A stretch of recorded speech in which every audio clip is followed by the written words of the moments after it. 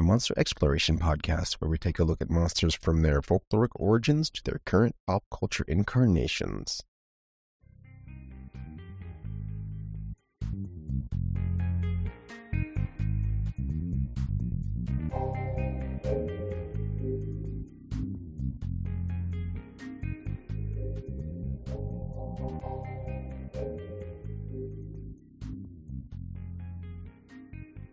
I'm your host, Dave, and I'm joined today by Leonard and Cameron. We are back. It's been a minute, like a month or so. Yeah, Cameron, it's been a little Cameron, while. you survived. You Yay! you took the helm for a bit. Like a week here and there. I also managed to catch tonsillitis. Yeah, that's not we great. skipped That an was last episode here week, and there. so Yeah, I'm glad you're feeling better. but I made it through, and now I'm back to work in like 2 days. Hooray! Back to Yeah, the grind. but But it'll we be know all how right. that goes. Meanwhile, you two had much more interesting time than me. How are both of you doing? I'm here. I'm alive. This last week has been horrendous. Yeah. Work has just Yeah. not been great.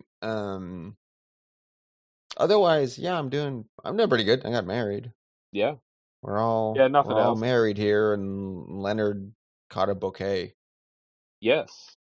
You are next in line. I was handed one by virtue of elimination since everybody else was married in the room.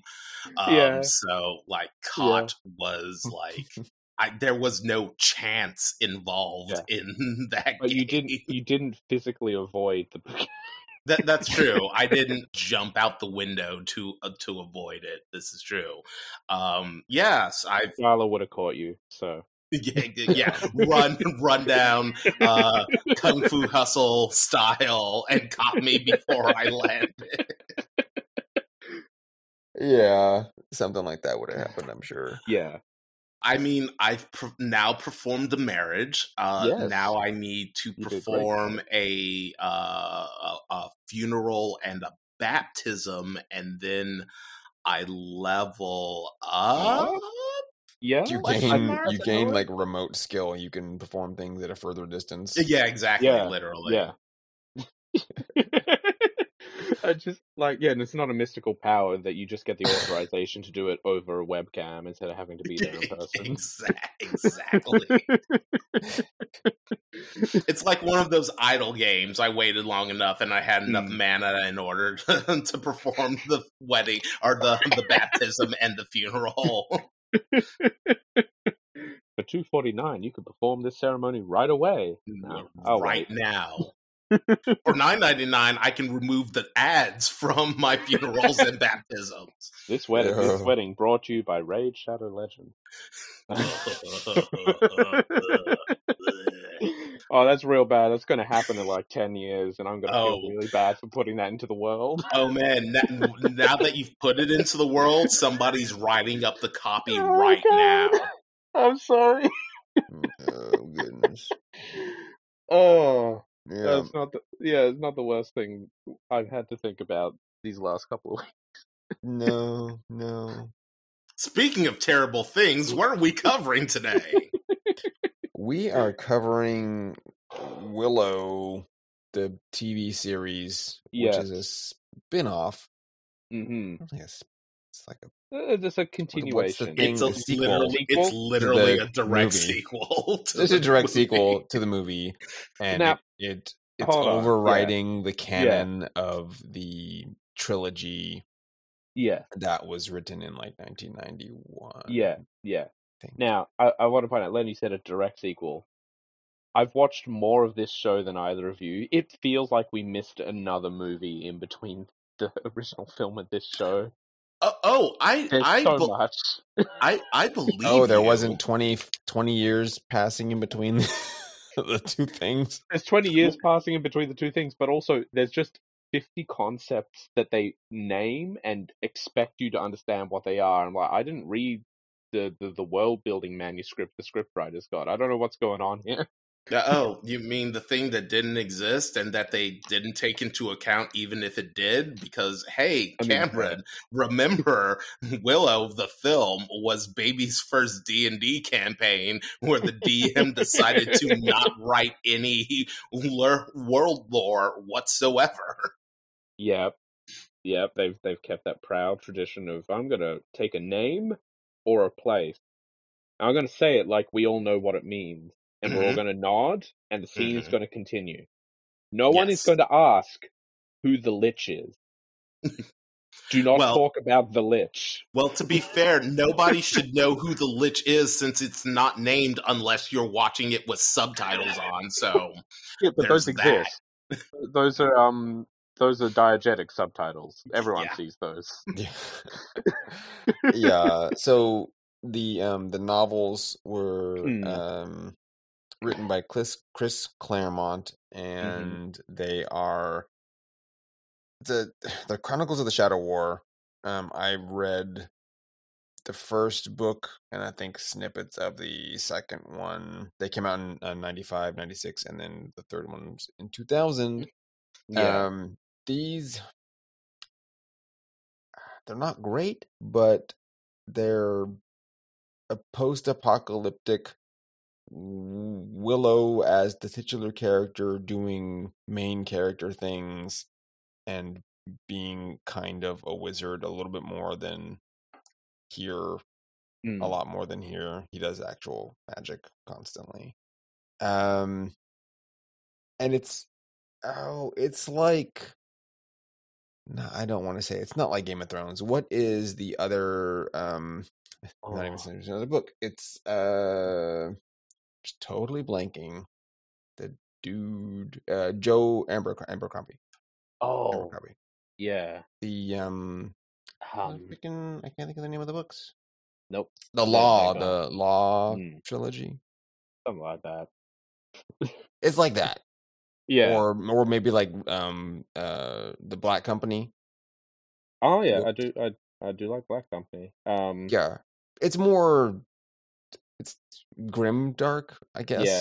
Yeah. is what those books are doing. Okay, yeah. The first Law is the first Abercrombie books. Yes. Yeah. I don't know why I spaced on that. It's been a while since I read them, but it's kind of like that. Yeah. But in a way where like Willow,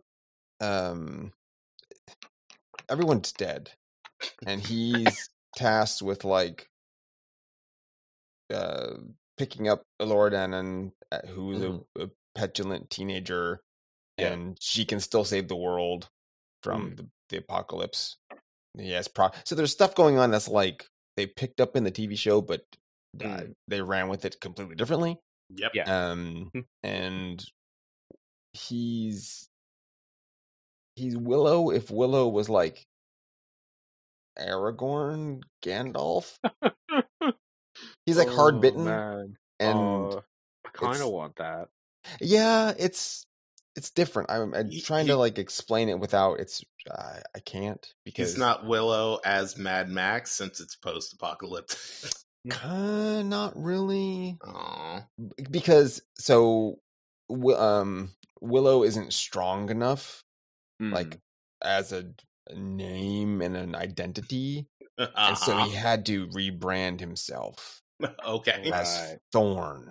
Oh my god! All right. Name. Oh cool. My god! Cool. So this is that. This is what we're dealing with, huh? Okay, yeah. Cool. But it's enjoyable in a of that era. When were these books written again? 95. Okay, so it is somebody roughly of our of you and I, Dave's age bracket, who watched Willow as a kid and then turned into a teenager, and they were like, "Hey, there's a market if we just make Willow." Well, really, Chris Claremont's edging. He's not. He is. He's older. He's like George Lucas age. Oh yeah, I know, but like for marketability, all these kids watched it, but now they're all edgy teenagers in the 90s. So I guess to give that more context, Chris Claremont wrote Uncanny X-Men from 75 to 91. So that's always he was coming from that. So the books don't feel comic booky. But that's the demographic he's used to writing for.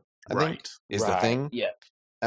And he's adapting because Lucas again had a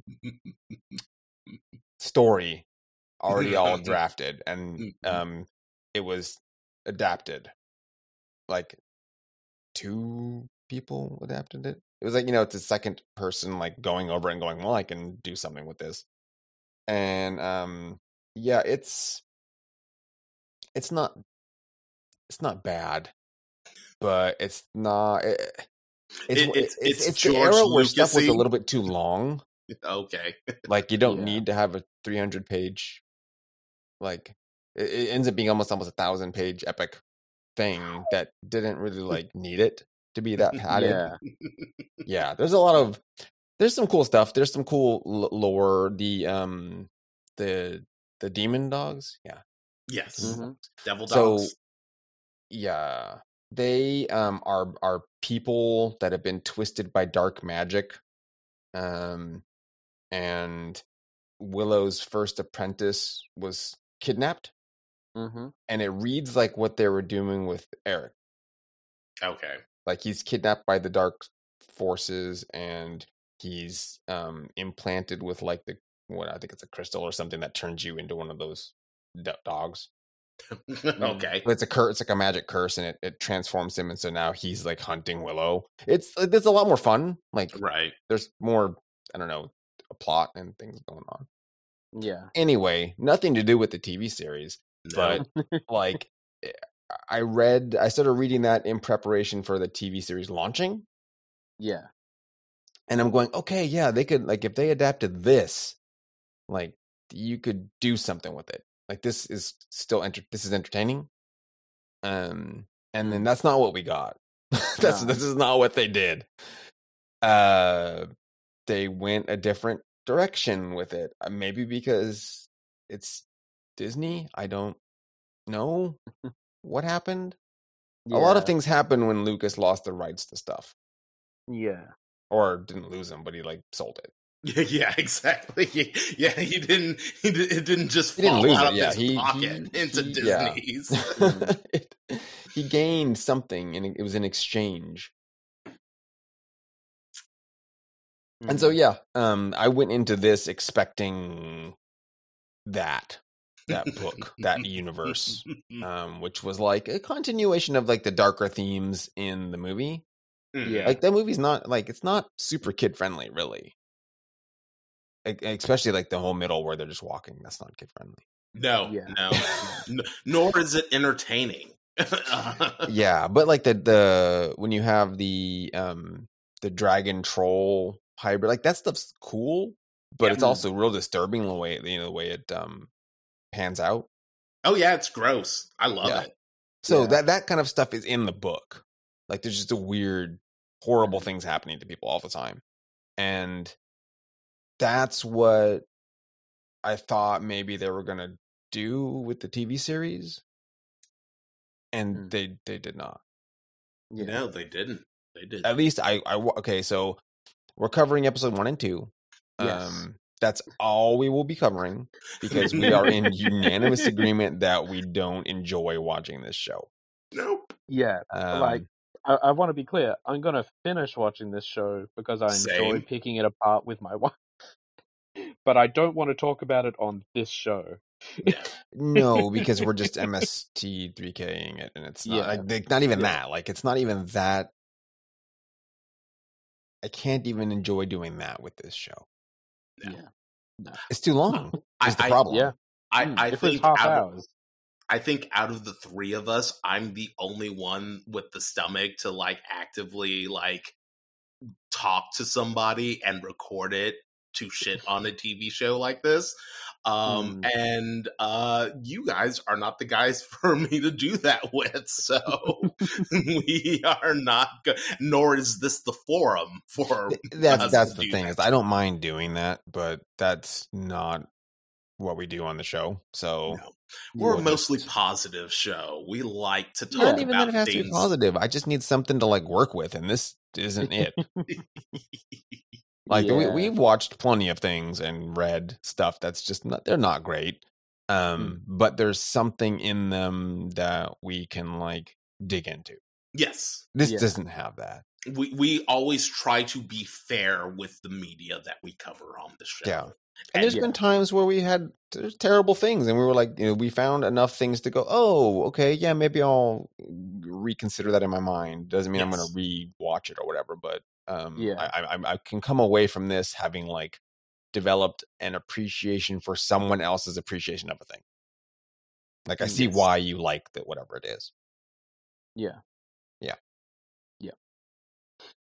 All right, Willow, episode 1. Yeah, Willow, episode 1. What the hell is going on in the 25 years that have passed in Willow time, not in real world time? Dave, I just have to correct you. It's 200 moons. Thank you very much. Yeah. Some lore, some exposition. We know that the time is measured in moons. Yep. So like, but what does that equivalent to? We don't even know. I tried to do the math, and none of it worked out. And I said, nope, not worth it. It wasn't 16 years in child time. If it matches up to Earth full moon cycles, it's about 15.5 years. Okay. Still not enough. Missing 10 years. That doesn't feel long enough for some of this stuff. Nope. No. 20 years feels better. Mm-hmm. Oh, God. Yeah.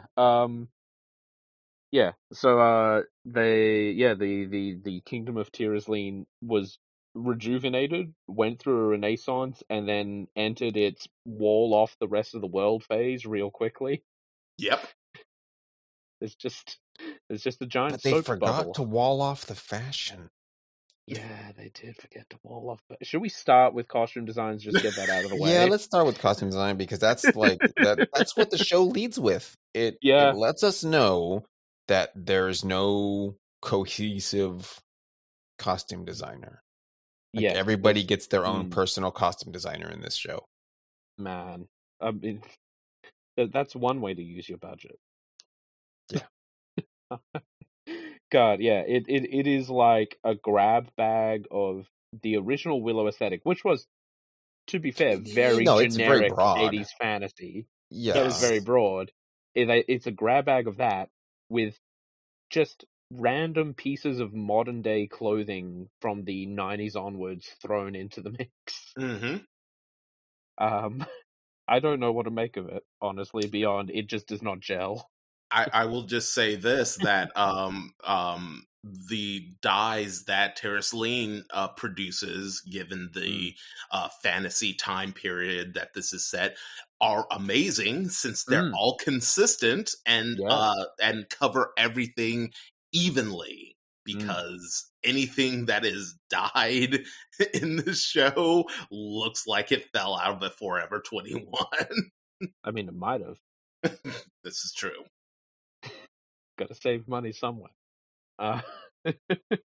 Well, the fashions themselves they don't lend themselves to like a single culture. Nope. Yeah. So I feel like Tyrosleen, they're like runway showcasing wealth. Like, hey, we have the finest silks from whatever. I can't even unnamed think of a country number 5. Yeah, which could have they could have used that to go, oh, you have the latest fashions from wherever, and yes, you're name dropping, but at least you're going, okay, we know that XYZ culture produces this sort of fashion, so it's giving you something. It's either that or like Tyrosleen was a nation with no people at the end of Willow the movie. And this is like a result of 20 years of different diaspora of people not wanting to gel their different cultural dress. and just all arguing over who should wear what for 20 years. To go back to what Dave was saying, but if they like use that to exposit, then there would be exposition. And as Cameron and I have covered, there is no such thing as exposition in the world of Willow. Allergic to it. Allergic. Yeah, that's what I wanted them to like. If you just give me that, just give me this little something. And then I can not ignore this garish fashion, but at least I can understand why it's there.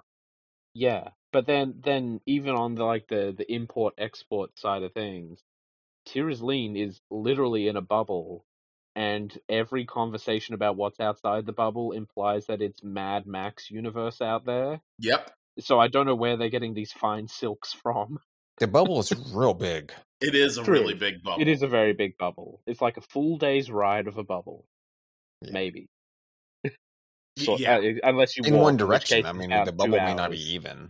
Maybe it's like a oval, like an oblong. Yeah, true.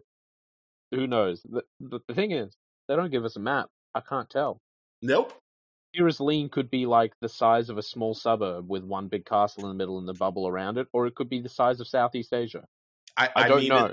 It's presented like the size of a small suburb with a big castle in the middle, given the center design of the town that we are shown in the first episode.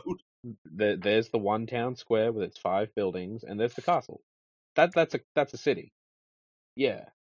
A fiefdom. Fiefdom, even, yeah. Yeah, more than 20 people, that's taxable. Yeah, Tir Asleen is the nominal city at the center of the world kind of place. It does have that aesthetic sensibility of, we've just got everything going on here.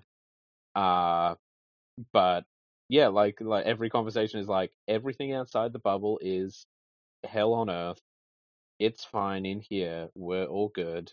We are going to send you away to train with someone. I'm like, how far away? Do they train outside the bubble? Again, they won't tell us. We're never going to find out. But yeah, things have shifted. A lot of the shift from the perspective of the show is sort of centered around Saoirse and her family. She fell in love with Madmartigan in the movie. They ended up getting married. They had twins. Then he went off on an adventure and died because Val Kilmer is too sickly to act, which I am sad about. He might have died. They keep floating that he might be alive, and I'm like, you should have actually just killed him, because that would be more respectful to like Val Kilmer's current state. Yeah, so I was following up on like the behind the scenes stuff a little bit before they were doing, like, actually the show was airing, and the show creators kept, because this was a long production, like this wasn't made last year. No.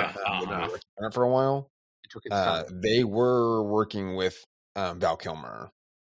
Yeah, and he was because of his, I think it's like throat cancer and some other things. He can't like talk, but he can still act. So they had him, and they were just gonna have like come up with some reason for him not to talk, or computer in his voice. But when they were doing principal photography, that was in like 2019. And COVID hit. So Val Kilmer's not in any kind of condition to like get sick. Oh, absolutely extra. Not. Yeah. So he was like, "Yeah, I can't, guys. It's not gonna work." But banking on multiple seasons, they kept him, or Madmartigan, in the script to surprise. Oh, he shows up, in season 2 or 3 or something. Like they're just holding that back just in case. Ugh, okay. Still feels kind of gross though.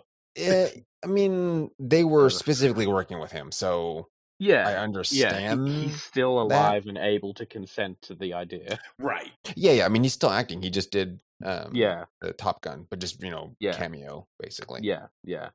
I mean, they could do another season and train an AI voice to speak like Madmartigan, and after a couple of days on the original script, it'll just say Peck all the time and won't say anything else. It's just delivering insults. Yeah. Oh. But yeah, that's why they're keeping that option open, or they were. Yeah. I don't think this was greenlit for a second season. Definitely not so far, I think. Yeah. I've not heard. But wait, we see flash forwards of the end of a big battle that will be very important in season 2. So there must be another season coming. Otherwise, why would you do that? He said as sarcastically as humanly possible. Look, it's 2023. Things don't get a second season unless they're the last. Yeah, right. Right out the gate. Yeah. But Sorcerer and Madmartigan got married. They had twins, which they frustratingly choose to name Eric and Kit. Mm-hmm. Neither of which are particularly great names for a royal lineage, and I think I expressed my frustration with the name Eric sufficiently on the last Willow episode because it physically hurts to say at this point. It's not a great name, but at least it's like homage to his best buddy. Yeah, absolutely. Like we understand why it's there. That's fine. That doesn't change the name not being great, but it has a significance. Could have made it just the same level of homage to his friend, but made it infinitely more palatable by switching the middle two letters and making him Eric. I would accept Eric over Eric. Eric. The great thing is everyone says it like Eric. Yeah. Right. Just say Eric. Why don't you just call him Eric? Just call him Eric. There's a long tradition of. I mean, they do. They just call him Eric. And to be completely fair, out of the twins, Eric is the least offensive of I like the two. Eric. I like He's Eric. Fine He's for great. as much as we see him. Yeah. Yeah, not a lot of them.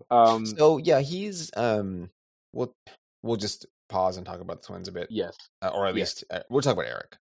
He has the Madmartigan, like, I can't even say that Madmartigan's a playboy, but that's the feeling you're supposed to, I think, have gotten. Mm-hmm. Yeah, he's the rogue. flirtish rake. Yeah. And so Eric got that, like, as a trait that he just has. And Tyrosline isn't a big place. No. And he's had dalliances with, like, most of the available women in the town. His age range, at least. I mean, in his age range. He's known to get around. Yeah, yes. But it's played, I don't know, it's not great. No. But he, at least he owns up to it. Yeah. Yeah, it's an open, not even a secret. People just like, the prince is a massive flirt. But he hasn't seemed to massively hurt anyone emotionally or physically, so I guess he's just like his dad. One of those rakish 80s charisma men. Yeah, and we get just enough time where he's, like, growing up and fully, like, deciding to take responsibility. Yeah. Yes. For his actions. Like there's some kind of character building going on. He's getting ready to settle down at 16. Like he's making a decision. Yeah. Absolutely. He's been having a dalliance with one of the castle staff, a blonde-haired young lady whom he only refers to as Dove because he's doing that terrible thing young men do where they all think they're the next great poet of the age. And human names are too good for them, or not good enough for them, rather. Yeah, I think it's actually because he doesn't remember her name. If she ever told him, he would remember, because I can't remember this in the first 2 episodes. She does tell you what her actual name is. and it's bad. She's Brunhild. Yeah, and he's just like, so Dove we'll works. just go with Dove. We're gonna... Yeah. But yeah, Dove is this very pretty young blonde woman, and very importantly, the only blonde character in the entire cast. I wonder what that could mean. But yeah, he's getting ready to commit. Like he's trying to impress upon her that he's been around town and all that kind of thing, but he's ready to really call this for what it is, which is a more serious relationship. And she seems very happy with that. But we can't have that for a long time, at least. Yeah. Yeah. It's important these two have their relationship formed early on because we don't see much of Eric past this point. No, he's spirited away, like, rather abruptly. Yeah. Which is a shame, because he's, like, the only character that was any fun. I mean, look, just switch this show's twins roles, and I think that could be pretty fun, at least for the first couple episodes. Well, they do play a fun reversal about time, because it's ridiculous, but it's like, let's just we've kidnapped the prince, and not the princess. Okay, that's fun. That is true. It sort of leads in with Willow as a series being a little more femininely strong, as it were, in terms of like characters and potential tropes surrounding them. Yeah. So it'd be more fun. It'd be more fun if we had more Eric. It'd be fun if we had like more Willow in the show called Willow. And God, could you imagine? Just this guy, he's just been dumped on. Yeah. Like, badly. Yeah. And it's just, what is happening? It's been so many years, and he's just in the same. It's not even the same. He's like downgraded. Yes. Yes, Willow has not moved past where he was in society by the end of the film Willow, but the society it's weird he did, because he's technically is High Aldwin. So in no Win society he did. Otherwise, no. Yeah. In fact, it's worse. Like, they won't. He's been like banned from wrestling. Well, look, an older man, even if he's a now one, showing up and talking to a toddler like, "Oh, I've got these kids at home. I think you'd really like them. You should come with me." Yeah, I brought some candy. Liable to get you thrown out. Yeah, no, I mean it's it's bad behavior. And so the other thing that will be the looming. It's not even a looming specter. It's just like the Gump in this show is the humor is very poorly chosen. Yes. And so Willow, we get flashbacks of him like trying to basically kidnap Elora Danan. Yes. As a baby, or as a young little toddler. Not for like anything nefarious. He's like actively trying to just train her and make sure that she can be the force she needs to be to battle evil. Yeah, she has to nurture to fulfill her prophecy to have it actually be of any use in the future. Which, fair point, honestly. Yeah, no, I mean it's like he has a point. He goes about it in like the worst way possible, mostly because he's already been blacklisted. Yes, because he's not taken seriously. Yeah, and so he has to resort to like stupid things, and then he, in hindsight, is like, "Yeah, I made some mistakes," but that's they're making it like they're trying to make it funny, and it's not. It's like sad, and he's just either going like, "Oh yeah, I made a blunder," or said something. I don't know what the dialogue was. He said something real weird. It's like, "I regret my stupidity," or something. I don't know. That would have been better than what he said, I think. He said yes. There's a lot of weird character assassination of the old characters in this show, given what they experienced in the film when they banished an evil witch outside of the universe to keep the chosen prophesized child safe. And like everyone's just like, yeah, okay, we're gonna ban magic because that'll keep Nora safe, but only after we have them put this magical barrier over our kingdom. Also, Willow, you're not a magician. You're not a sorcerer. You're a loser. What, are you gonna make a pig disappear? I'm like, why is everyone being an asshole to each other after you saved the world? This is baffling. Just like absolute power corrupts absolutely. Sorcerer got that crown. And I mean, we know how her mother turned out. Yeah. Which was that bad. Which was literally the only joke that I laughed at in the first episode when she referenced her mother. I was like, that's a good joke. That's actually a good joke because it references something that was established. Yeah. Like, yeah, I think that's pretty much it. They're like, magic's super dangerous. Look what magic did. You got to remember, these are prejudices. Like, the entire governing body of Tirisleen was turned into pigs for a solid 20 hours. Fair. Like, they got some biases against magic. They have a grievance. It was valid. But also, to be fair, it's like, yeah, you banned it inside the borders of your kingdom, but you know that it's hell world out there. You don't think that there are going to be apostate mages weaving spells? No, why would they? It's illegal.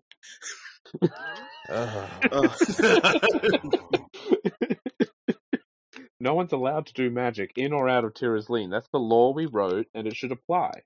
Even though we never leave Tirisleen to enforce whatever. Okay. No, yeah, exactly.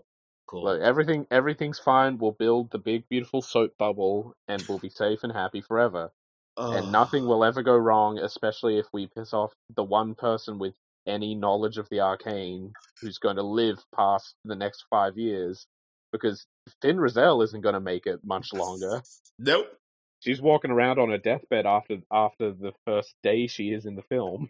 She's not going to make it 20 years. Yeah, they literally referenced. She didn't. Right. Yeah. They literally, like, it was literally like, yeah, we had them build this wall and then they just died. It took the last of Shalindri and Finn Rizal's strength to raise the wall. I'm like, you really could have done something else with that. You could have built a normal wall and maybe trained a cadre of sorcerers under your command or something. Yeah. Anything. But yeah, that's sort of the state of the world. There's Eric. There's Eric's twin sister Kit, who is mean. All of Mad Mardigan's other. Yeah, Eric is the flirtish, rakish, roguish side of Mad Mardigan, and Kit is every other part of Mad Mardigan. Yep. Made manifest. Yep. It's like the movie Twins. Yeah. Yeah. You know what? She is the Danny DeVito of Willow. I'll go on record and say, yes, Kit is in fact the Danny DeVito of Willow. I would have rather had Danny DeVito in a wig playing Kit than what we got. I really could have worked with that. The line delivery would have been significantly better, I think. The man has serious chops. He's good. He's good at what he does. He's a good actor. But yeah, Kit is that sort of overly self-important, self-confident, and oblivious side of Mad Mardigan. Combined with Sorsha, who was also in her youth like a really fiery, brash, aggressive person. Kit is all of that. She knows she's the best because she's won every fight she's ever had with her bodyguard, the person who's paid not to hurt her. Yep. And her life is terrible because A, she's a teenager, but B, she's also a queer teenager who's being forced into political marriage, which, hey, I can understand how that would make you very pissed off and touchy, but also, You saw it coming. You could have run away before this point. I mean, if your brother's allowed to like potentially marry a scullery maid, then you can kind of do whatever. The rules seem very lax here. I think that might be because like Willow's societies are traditionally matriarchal, so Kit is actually in line for the throne, whereas Eric is like he's just the like second not son. Not important. It's the second prince or whatever, that doesn't actually have any power. Yeah, he can do whatever he wants as long as Kit is alive. If she died, he'd have to do something important and not marry a scullery maid. Which is really weird because like the lineage in this is strange. Like they just kind of inherited the kingdom, but like not. They were there. They had a bunch of swords. It was their kingdom. Because that does happen. That's a way to go about it. By conquest. Like the other kingdoms do still exist because Kit is engaged to the Crown Prince of Galadorn. Which was like name dropped in Willow. the movie. Yeah. That's one of the nations that Bavmorda conquered. So I guess Saoirse wanted to still be royalty, but didn't want to go over to Galadorn and take over and conquer people, and so just built Tir Asleen back up. Like, no one was living here; they're all dead in crystals. I'm sure we didn't solve that. I think we just probably threw them into a mine shaft or something. we don't truck with magic here. You're right. Yeah, we had to get rid of all the trolls, and then we cleaned up all the troll shit, and then we settled here. Yeah, tried to mine out exactly one crystallized Tir Asleen citizen and said, you know what, this is too much work. Just take them off the castle grounds, it'll be fine. It's like, I'm technically the queen of like Nockmaar, but I'm just gonna take Tir Asleen because no one else is dead or they're crystallized. They're sleeping. We'll have to just we can't resurrect them. We'll just have to take over this. I mean, honestly, if I was in her place, I'd be like, "Hey, I helped kill my evil witch queen mother. Yeah, everyone's in crystals. You want to just gimme, and I'll be benevolent. Come on. Yeah, it's fine. I mean, there was a prophecy." Yeah, I got this She's like waving a scroll. Eleonora around and like, I got this special baby. I got this special magic baby. Even though the child's prophecy has already been completely fulfilled. Oh, no, it hasn't, because there's another prophecy, because there's always a secondary evil just lurking behind the previous evil. Yeah, she was Dragon Balled. There's always a bigger enemy. This is actually my least favorite part of Willow the TV show. Yep. Is I loved in Willow the movie the fact that the prophecy is completely fulfilled within the movie. Elora Danan the baby leaves Nockmaar, and the prophecy is when she returns, Bavmorda's going to be destroyed. The baby is carried back to Nockmaar, Bavmorda's destroyed. That is the entire prophecy. Yep. It's done. I wanted Willow the TV show to be like an adventure with a new threat, and Elora Danan can be there, but she's not like a central to the prophecy plot character. She's just a new mage or something. Would have been cooler. Yep. But no, big other prophecy about another nebulous feminine evil that Elora Danan will defeat. we get to revitalize our surly seer character Cameron, who wrote down a secondary prophecy that he didn't share with Bavmorda because he didn't listen to her about Cersei betraying her. He's like, I'm just gonna tuck this into my robe sleeve and fuck you. All right, cool. Oh god. Yeah, there's a lot going on there. But yeah, Galadorn is doing fine. Their Crown Prince Graydon, who is Spider-Man's best friend, is actually probably my favorite character in the show. Oh wait, is that Flash? Is that Flash Thompson from the Spider-Man? It's Tony Revolori. He is Spider-Man's best friend. Oh. I didn't even realize because he had that super smart beard and mustache. Yeah, he looks very regal. And I actually really like him as the royal politician kind of character who is actually just that and doesn't want to have any truck with this adventuring nonsense. Nope. It plays a really good straight man to the rest of the cast. Oh yeah, he's great. He doesn't want to be there, No, like at but he all. has to.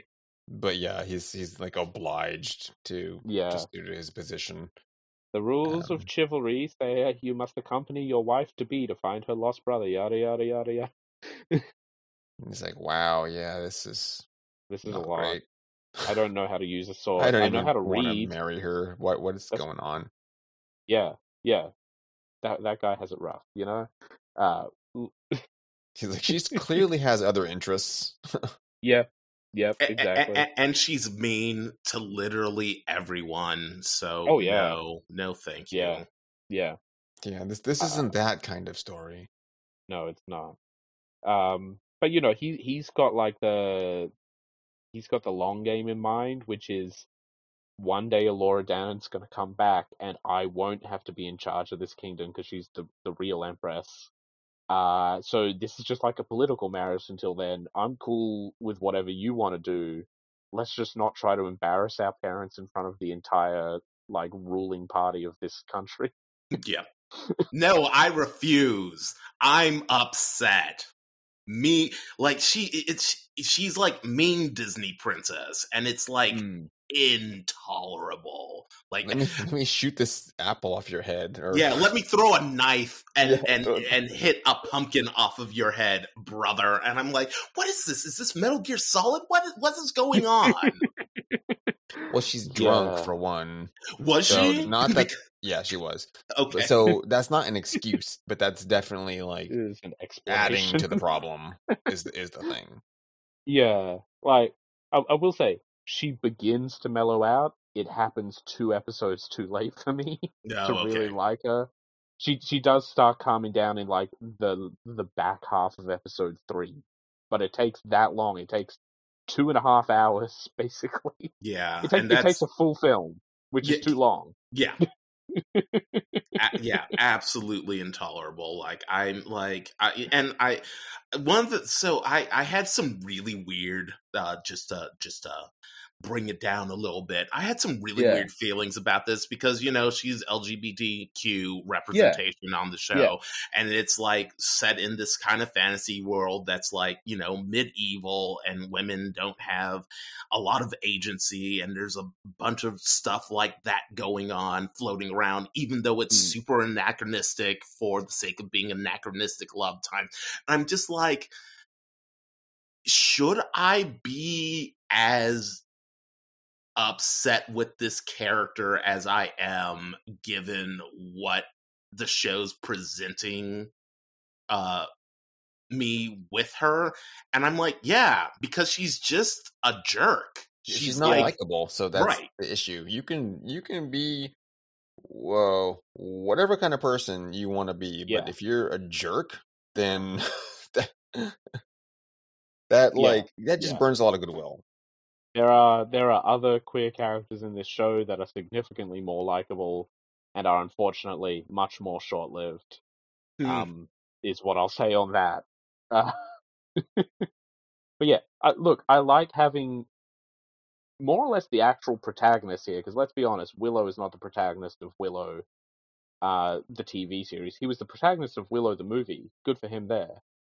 Kit is like the one the story is primarily following.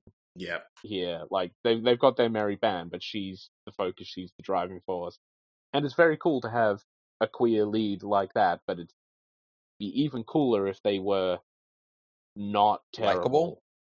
Yeah, but they can have bad personality traits, but character and put something in the first episode to make me like her. I start liking her more in episode 4, and that's way too long to start liking your lead character, no matter how much you're trying to empathize with them.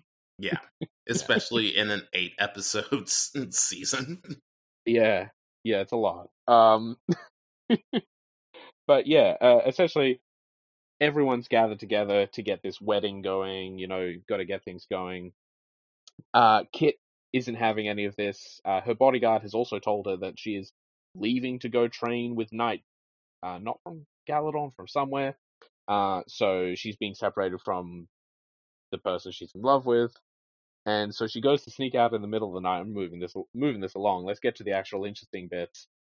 When a mysterious fog sweeps across the kingdom of Tirazleen in the dark of night, and the attack of the monsters begins. This is where it gets cool and interesting. We get the Gales attacking the castle, which is a terrible name for a group of weird monsters. It's not very like fear-inducing. No, they're just a wind. Like, you know what? Crib from Metal Gear Rising, call them the Winds of Destruction, and have each of them have a different cool wind name. But no, they're called the Gales, and they pulled from like Ninja Scroll and been like the 5 devils of the Crone. I mean, you could have said that, and I would have like, that would have worked. That would have worked better. Cool. That's weird. I mean, because now I'm curious, who's the Crone and these 5 devils? You know, that gives you something like the Gales. Yeah, well, they're called the Gales, but then the actual creatures' names are like the Scourge, the Doom, the Lich, the Dag. And like, no one's scared of the Dag. No one's scared of the Dag, and also these are not wind related. They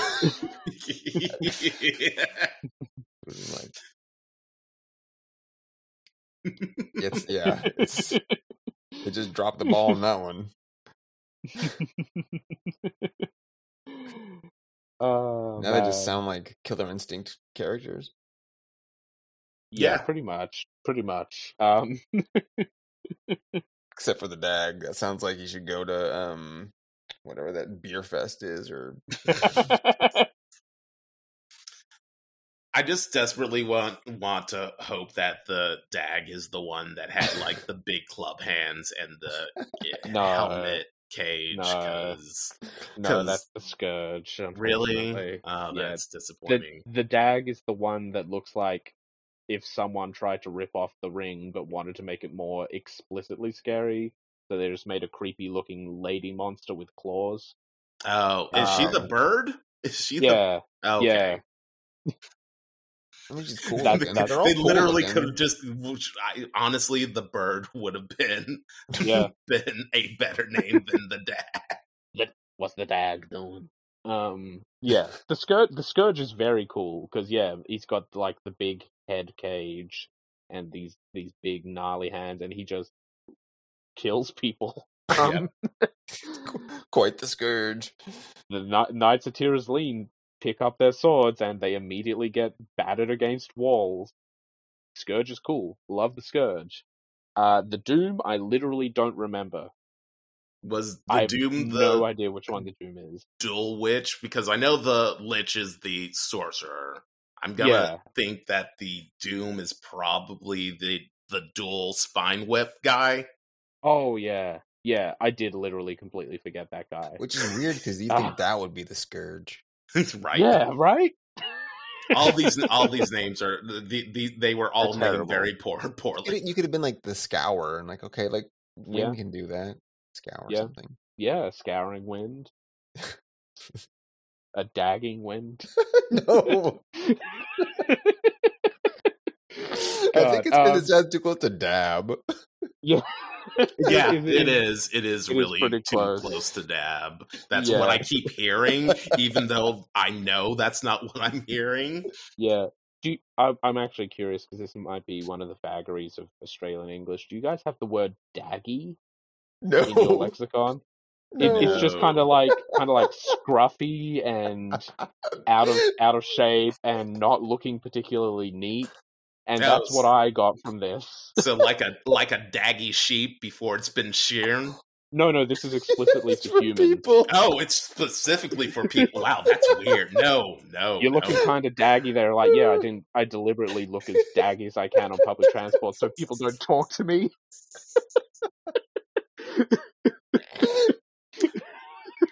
Fascinating. Love learning new lexicons.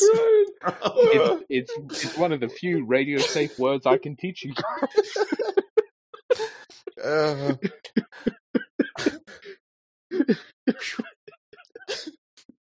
And I mean, look, the Dag is. Where's the bogan? Quite daggy. Just bring the bogan back. Bring the bogan back. The bogan and the Dag.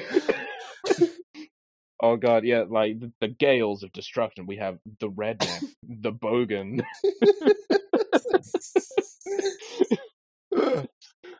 almost respect that as a choice, honestly. Well, it would have been a choice. Yeah. Okay. But the Gale's attack, design-wise, these are the coolest and most consistent things we've seen because they all have the same color palette. Yep. They all they got all the budget too. Like unified. the effects are really good. Oh yeah, they're great. Those spine whips, now that I remember they exist, very cool. Yes. Some great stuff going on with them now that I can remember that the Doom exists. I think they're just bad with names. They're just really bad with names. Yeah. And yeah, they do get all the budget. The Lich was the one that summoned the fog, and then the Lich is also a close combat monster because he just teleports away. He teleports. It's badass. Yeah. He's bouncing all over the place. He's literally. I was literally about to say he's just Nightcrawler with a staff, with a bow staff. Yeah, he's great. And I love him because he also looks like a Lich. He's the one I can remember the most easily. Like, he is the traditional Lich, as in like an undead-looking caster kind of creature. Yep. With his creepy skull and his staff that burns you if he pokes it into your armpit. So, hey, I mean, playing to pumps you full of curse. Playing to the fact that armor actually could potentially do something. The armor did nothing because he hit the weak spot. Well, he hit the part that was like the quilted, padded part of the armor, which is almost all of the armor that these knights are wearing. That is also look, it's fashion. These are the finest quiltings from far off Nazim, I'll have you know. Oh man, I want to imagine that like there has not been a conflict in Terrace Lane since they put the wall up, and they were just like, plate mail, that's heavy, padded everything moving forward. Yeah. Oh yeah. Look, every conflict since they put up the wall was some of those Bone Reavers charging the 5-foot wide gap in the soap bubble, and them literally just holding 15-foot pikes through the hole, and no one could get in. It's perfect. Yep. It's literally impermeable. They don't need to know how to fight. They need to know how to hold a pointy stick level. They don't even have to do that. There's a freaking like bottomless moat. Yeah, there's a ravine. Knock the bridge out. Take the bridge out, and then, or if they had made it a drawbridge, be like, okay, look, you just pull that sucker up. I mean, nobody's getting through. Yeah, that's a lot of money to spend on infrastructure, given that time period. Though I don't know about that drawbridge. We can afford precisely one stone bridge. Where are we supposed to get the gold from? The dye budget? No, you just print more money. Yeah, I don't know how the economy here functions. They don't seem to have any farmland. It's like a closed economy. How would they? They're like, you're not going to get merchants from like out of town. I do want to point out they ride out from Tirazleen to the edge of the bubble. It does take some time. It's all like native wilderness. Yep. They're not going through villages. No agriculture. Where are they getting all the? It's from the other direction. I'm telling you. It's an oblong bubble. It's behind the castle. All the farmland. We just didn't see it.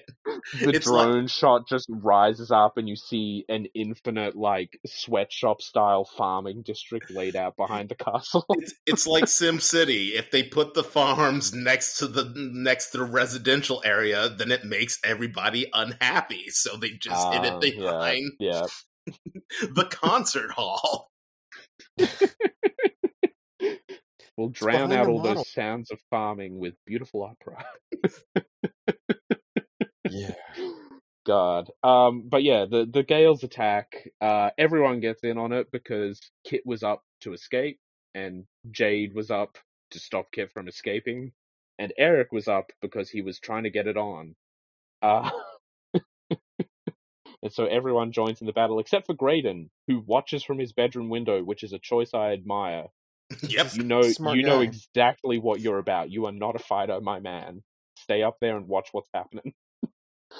And in the confusion, several things happen. The Lich burns the Knight Commander Ballantine with his staff to the armpit very badly.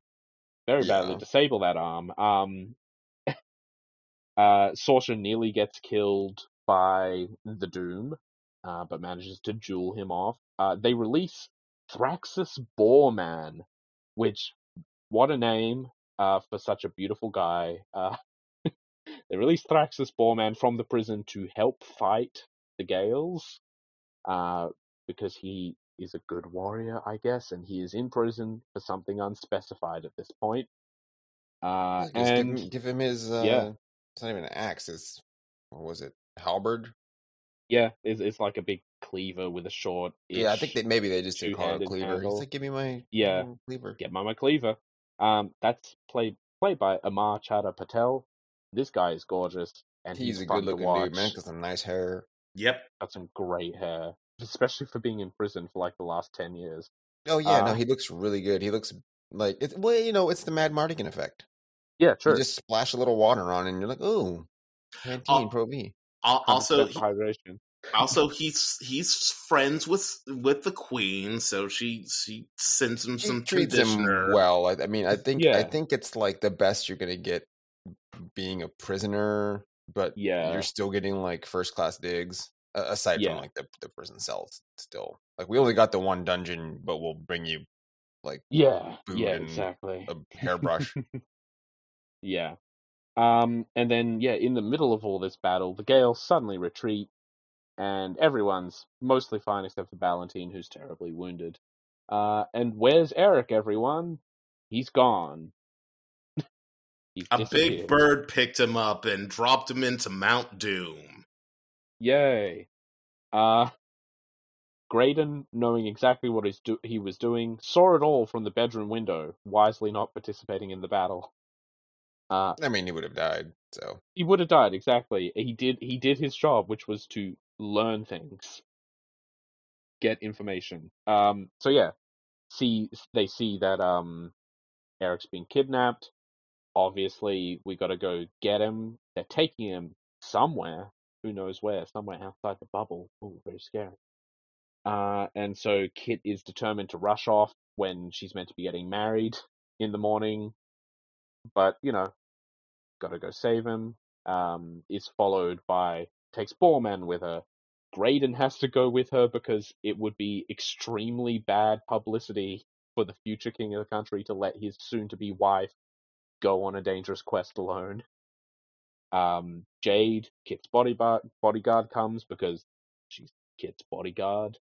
And Ballantine wants to come, but is replaced last second by Jurgen Case, one of the other senior knights. Just a bunch of old Game of Thrones looking guys. And they go off on an adventure. They got to leave the bubble. They got to find Willow to figure out what's going on. Because Saoirse's been having like nightmare dreams where Willow is whispering to her about stuff, and it's not clear if that's him actively doing that or if that is her own like innate prophetic gift or something. I don't think it's Willow. I mean, it's Willow's voice, but he's not doing that. He doesn't know what's going on. Interpreting it. Yeah. He didn't get like the memo. No. It was so weird because it happens like 3 times before the Gales attack, and I'm like, oh, what's this like evil like whispering thing going on? And I'm like, oh, it's the Gales. And then she's like, it was Willow talking to me. I'm like, what is if you have this, like I watched this with the subtitles on because I was watching it on my phone, and the subtitle just says Willow, and then it has like the little colon thing, and it's like Gales, and it's like, was that Willow though? Because that's not what I'm hearing. Right, I'm just hearing a spooky voice going, the Gales.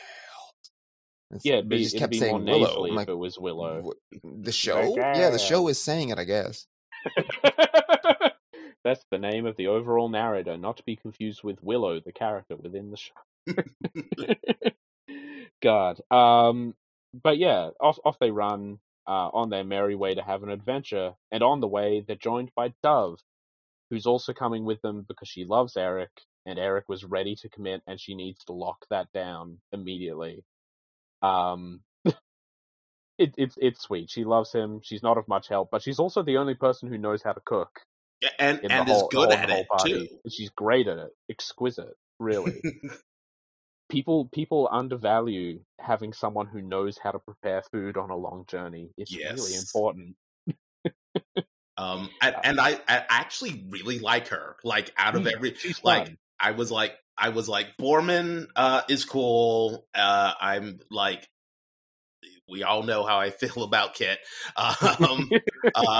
But I was just like, oh, she's bright and bubbly and like very committed and like seems competent. I'm super into this character joining, even though I know she has to join because I know exactly who she is. Yeah. What do you mean? She's Brunhild. Yes. But yeah, she joins in, presumably only for the night before she's to be sent back to the castle. But hey, might as well have someone cook for you on your first night out in the wilderness. Yep. And in the morning she's gone because she's gotta go on foot to keep in front of the horses, I guess. And off they go, having a merry time. They cross a small bridge, come to the keyhole in the soap bubble, and step out into the not monochromatic hell world out there. It's just nice. It's New Zealand. And like, wow, look at all this wilderness. Maybe it's not so bad out here. At which point a crossbow bolt immediately kills the knight that was with them. Yep. And they're looking at it like, wow, it's not so scary outside the bubble. The dialogue is something to that effect. And the guy immediately gets murdered. He literally gets Sam Jackson from Deep Blue Sea, where he's like, you've got to pay attention to everything that's going on around you, and then he's immediately dead. And I'm like, oh, that's actually really kind of annoying. It would have been nice to have like an older sagely figure on this adventure, but whatevs. It's an adventure for the kids. Yeah, and the kids only. Everyone 30 and up, get GTFO. This is not for you. Yeah, Boorman is close to that limit. He's turning 30 in like 4 days, but as long as we can start the adventure with him under 30, he's good. Right, and also, there's so much dad energy from him that he's got the plot armor, the dad plot armor. Yeah, absolutely. He's got great dad energy for someone who clearly hates children. Yes. As do most people who have really great dad energy, to be perfectly honest. Look, that's fair.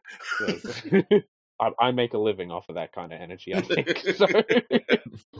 Yeah, they're attacked by Bone Reavers, who are Mad Max people without access to gasoline-powered vehicles, so instead they have horses. Just chasing them across the plains, and herding them towards a cliff, much like the Mammoth Hunters of old. Boorman bravely directs his horse to leap off the cliff into the water below, like urging it on with this phrase in another language, go, go, go, go, go. They all leap off the cliff on their horses, swim out of the river on the other side, and Kit goes, that was incredible. How did you make your horse do that? Like, I was trying to tell it to stop. Yep. Just the perfect dad energy. Meanwhile, Dove on foot has crossed a fallen tree, which is crossing the infinitely deep moat. Weird, sure, whatever. Don't know why there's a random fallen tree here. And an earthquake knocks it into the abyss just as she makes her way across. Then she just walks through the magic barrier that's meant to be impenetrable. This is fine. Nothing weird going on there. Actually, you know what? We did exactly what the characters did, Leonard, that you were complaining about earlier. Oh, we walked right by the big note written in blood on we ignored that blood writing. we ignored the full essay written in blood in the dark script. I totally forgot about that for a second. I thought we'd already discussed it.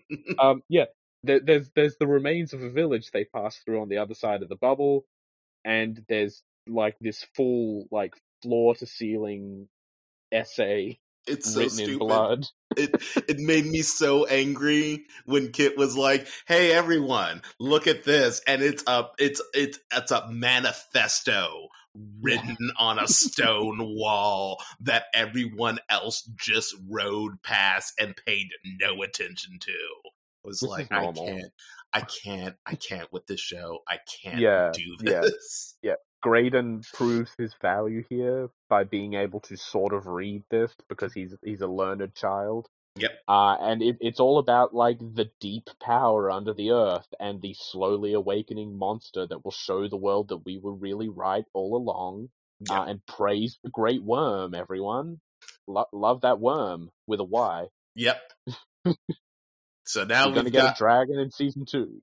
So have we been introduced to the name of the crone at this point? Since I can't remember, since the show's really bad at introducing names. I don't think so. I don't think they said the word crone yet. No. Okay, so at least we're like, we've got the worm, and then we're gonna have the crone at some point, and I'm just like, are you? I'm like dying, like in the desert. I'm like, just a drop of exposition, just anything, just to keep me. I'm hallucinating exposition for this show. Why? Why is this the only holdover from the actual movie, which is your refusal to exposit on any aspect of this world? Oh, I'm sorry, you didn't get the notes we had from Mr. Lucas's cocktail napkins. Oh God, no, didn't get it. He lost it. It's the evil darkness of Bavmorla. Yeah. Yeah. Oh God. Anyway, yeah. They find Dove on the other side of the barrier. I really thought she was going to get the knight's horse, but that horse just ran off. Yep. That's what I thought he was killed for. Like, wow, they're all on the side of the barrier. This guy's going to die. Dove's going to get his horse, so everyone can ride as a group. And like, no, that horse just runs off. Dove has to walk everywhere. But they finally make it to that archetypical spot that everyone remembers from the first film, the ruined Nelwyn village. I was so upset. Burned to the ground. I was so upset when the Nelwyn village was just like, I can't believe we're doing and it's all ruined because everything out here is terrible, and I'm just like, burning of the Shire all over again. I was just no, actually that happened in next episode. I was like, are we gonna get a burning of the Shire situation? Yeah. But I was so upset when I was just like, I can't. Why are you doing this I don't even love this movie. Like, I respect it, but like, this feels mean. Well, fortunately for you, Leonard, they're so allergic to exposition, they won't tell us how it happened ever. Nope. I think. They haven't mentioned how it happened in the first 4 episodes. I can tell you that much. Well, they're like, no, Nelwyn village burned to the ground. They all moved underground to survive. That's all you need to know. Yep. Because now they're dwarves. Now they're literal dwarves. God, they are. Willow probably tried to put on a fireworks show or something. And you know what? But I would actually, Willow, maybe. I would actually really appreciate it if that would actually be funny if that was the cause. Like, it wasn't Bone Reavers or Devil Dogs or anything. Willow some domestic accident.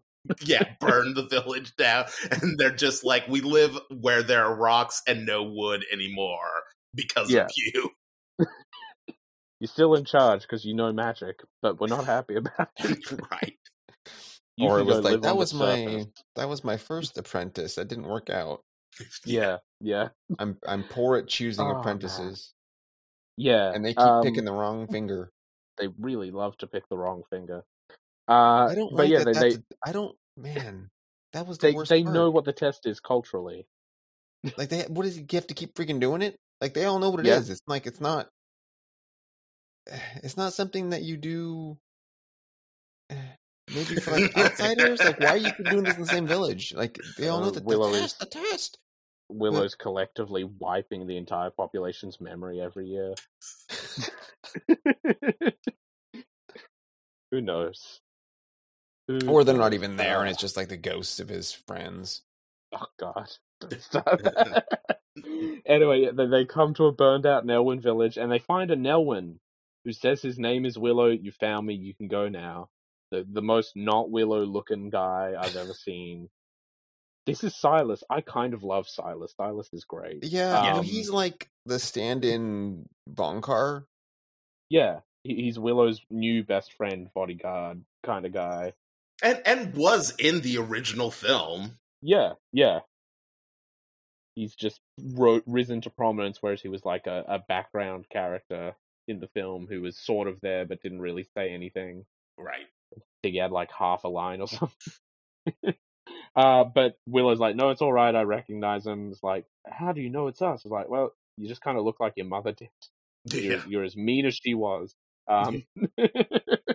You're a deeply unlikable person, just like your mother was when I met you. When I met her, and every time since. yeah, actually. I mean, look, if you'd called me a racial slur, I would have recognized you from your father. But... Exactly. But yeah, Willow recognizes Kit as sorcerer and Mad Monica's child, welcomes them, and is like, yeah, I knew something bad was happening. Something bad's always happening. The world is evil and dark, and your brother Eric's been kidnapped. He's been taken across the shattered sea to the immemorial city to see the withered crone. I'm like, you're saying words at me. I hate it so much. It's literally you're just making shit up now. You're quite frankly just making it up as you speak. I would love that to be the actual case, and this that whole would have thing been so good if you turned and you see him reading a little book. Yeah, like this whole thing being like this whole thing being like a play, so that he can keep Elora Danan around longer to actually teach her stuff. That fits in line with his other plans that were terrible. Yeah, but yeah, he recognizes Dove. She's the only blonde character in the entire show. It's Elora Danan, all grown up. She wasn't spirited away 15 years ago. She was given a different name and handed off to an old woman who worked as a scullery maid. Yep. And for all this is your daughter now. In the prophecy, like they weren't even the queen wasn't even watching her. No, like they were like, "Oh, hey, keeping an eye on her. She's gone," and they're like, "What?" Like that's that's like your aside from your children, but for the kingdom or the world, like the most important person. Yeah. You keep better tabs on them. Hasn't she done enough? No, she didn't do anything. She got carried around as a baby, literal baby. Like, no, she's in the grand scheme of things, she has done nothing other than exist. And learn to cook really well. Yeah, it's not like she couldn't defend herself. Now she's an adult with magical powers or anything. You know, maybe she wanted to do something and feel special and important. I don't understand. Once again, in this universe, magic exists. Prophecies are real, and everyone is like, I refuse to believe this thing that I know is true. And I'm like, what are we doing here, people? What's the point? Why even divine the stars if literally nobody who knows that magic is real is going to listen to you about this prophecy? I think the other part of it, and it's not like it's being said explicitly, is that if the magic is based on like a belief system, which is what it seems to be, like believe in yourself, say the words, whatever, there's some kind of that's your cantrip you use, but it's really based on your will. Mm-hmm. Yeah. And if everyone doesn't believe in it, then it can't really like exist as much. Like I don't think that they're wrong in saying, "Hey, you ban magic." Yeah, but they just forgot that. Oh, there's other people that like still believe in it, so like it that has can still power affect you out in the world. Still, yeah. Oh yeah, and you don't even need anything like fancy. You can just wave your hand a couple times, and you can turn the whole kingdom into animals. Yeah, you had that happen to you. It's a real thing. Yeah, Bav more to prove the point that it's not about like magical words and things. If you are powerful enough, magic is something you just innately do with your will and whim. Like she's like, you're all pigs, all of you. There's not a magic incantation like Rizal and Willow have to do all the time, and which we saw earlier when Elora just dispelled part of the barrier to walk through it. She's like, I really want to go this way, and she's like, I guess innately just anti-magicked herself for a second. Walk through the impenetrable barrier. It's out there. Magic's cool. Lean into it. You're a fantasy world. You're allowed to have an explicitly magical empire. Oh god, this was just the first episode.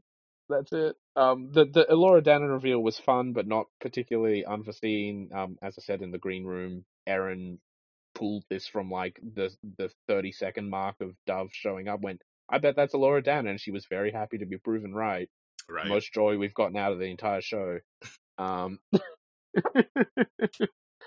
It just feels like you could cut 80% of the bickering style drama and have an episode that's half as long but tells the exact same amount of important story. Oh, you mean the same lesson they learned when they made the movie? Yeah. Yeah. Which is no lesson. No lesson ever learned.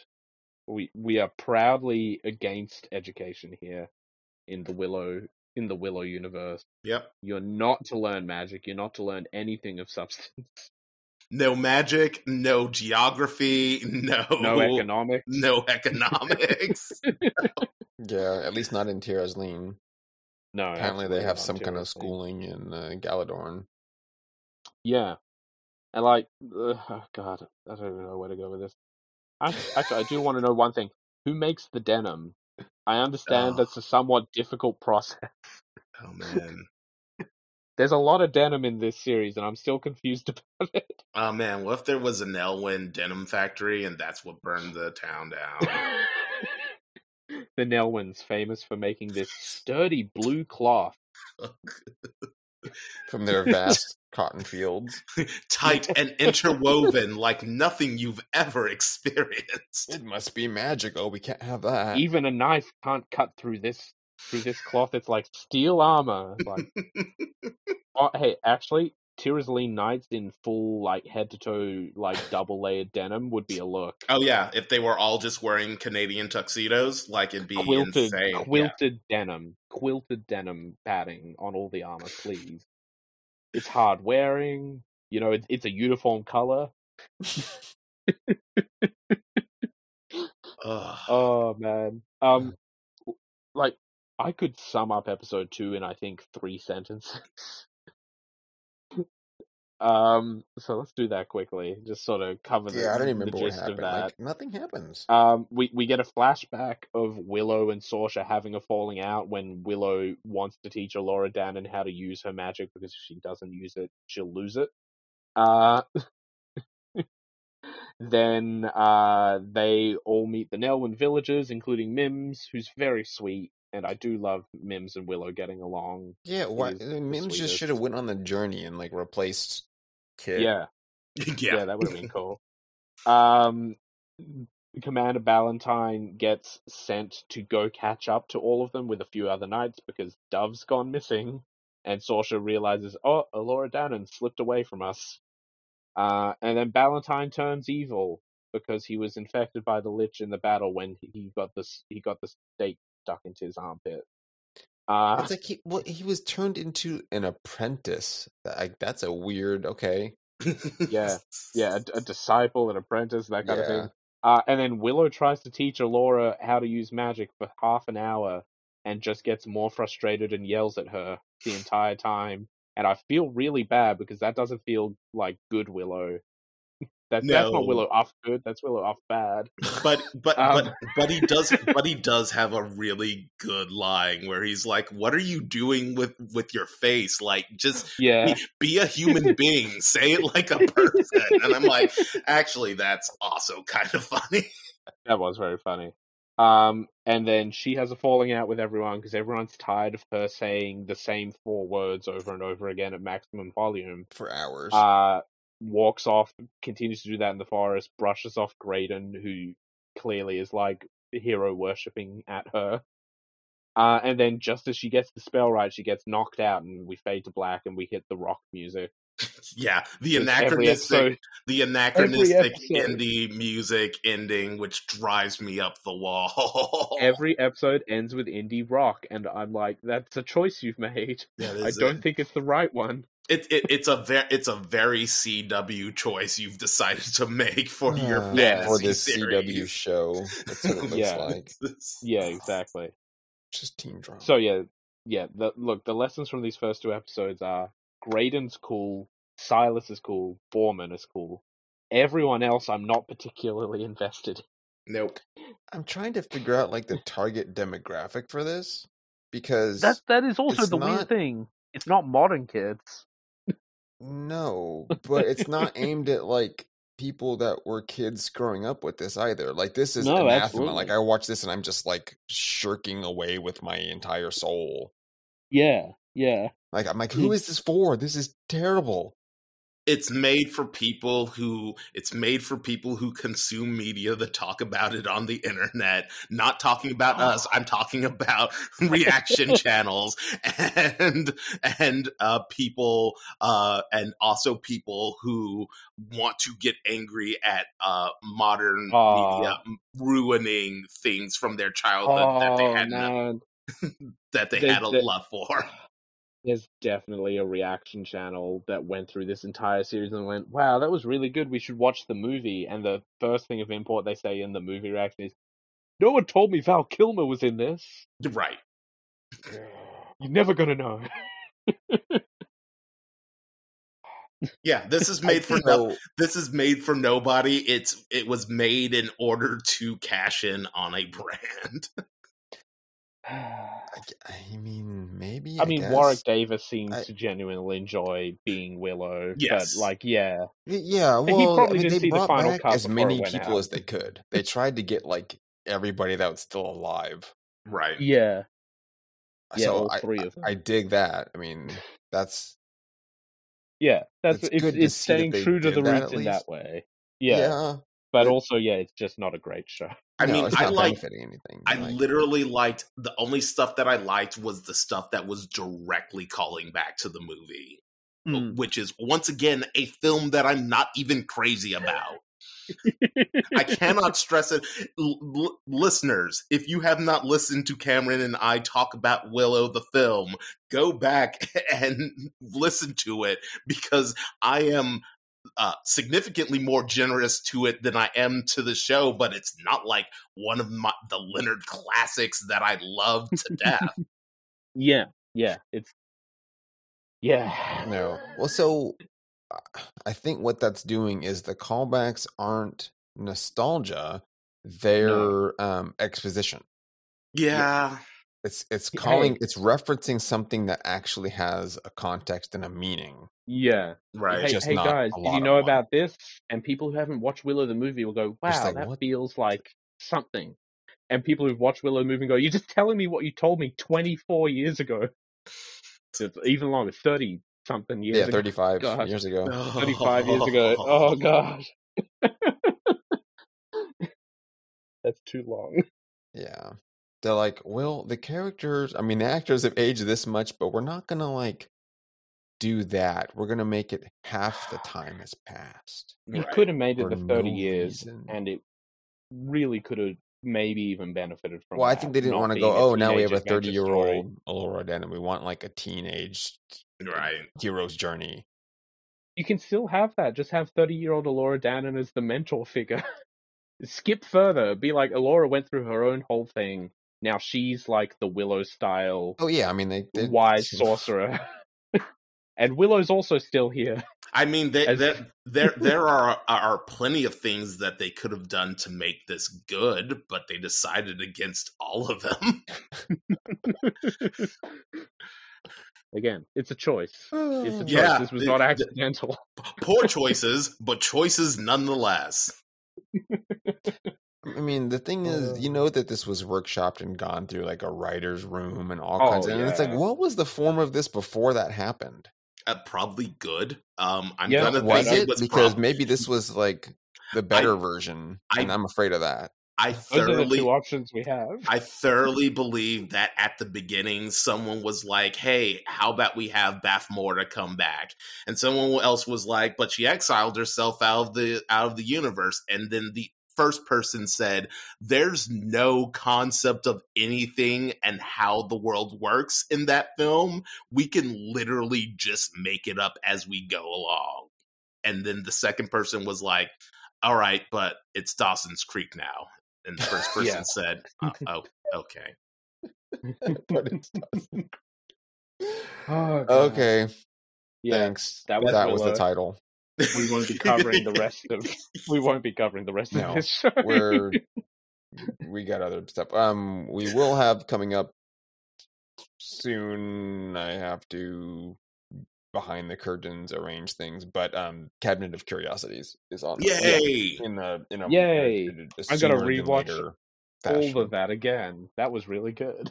It was really good, and there are a couple of choice episodes that I am super excited to talk about. Yeah, and we'll have a returning about the autopsy and very long time ago guest coming back for that. Yeah. Which is fun. It's always had fun to talk to people like 6 years after you talked to them previously. Oh god, it's really pulling.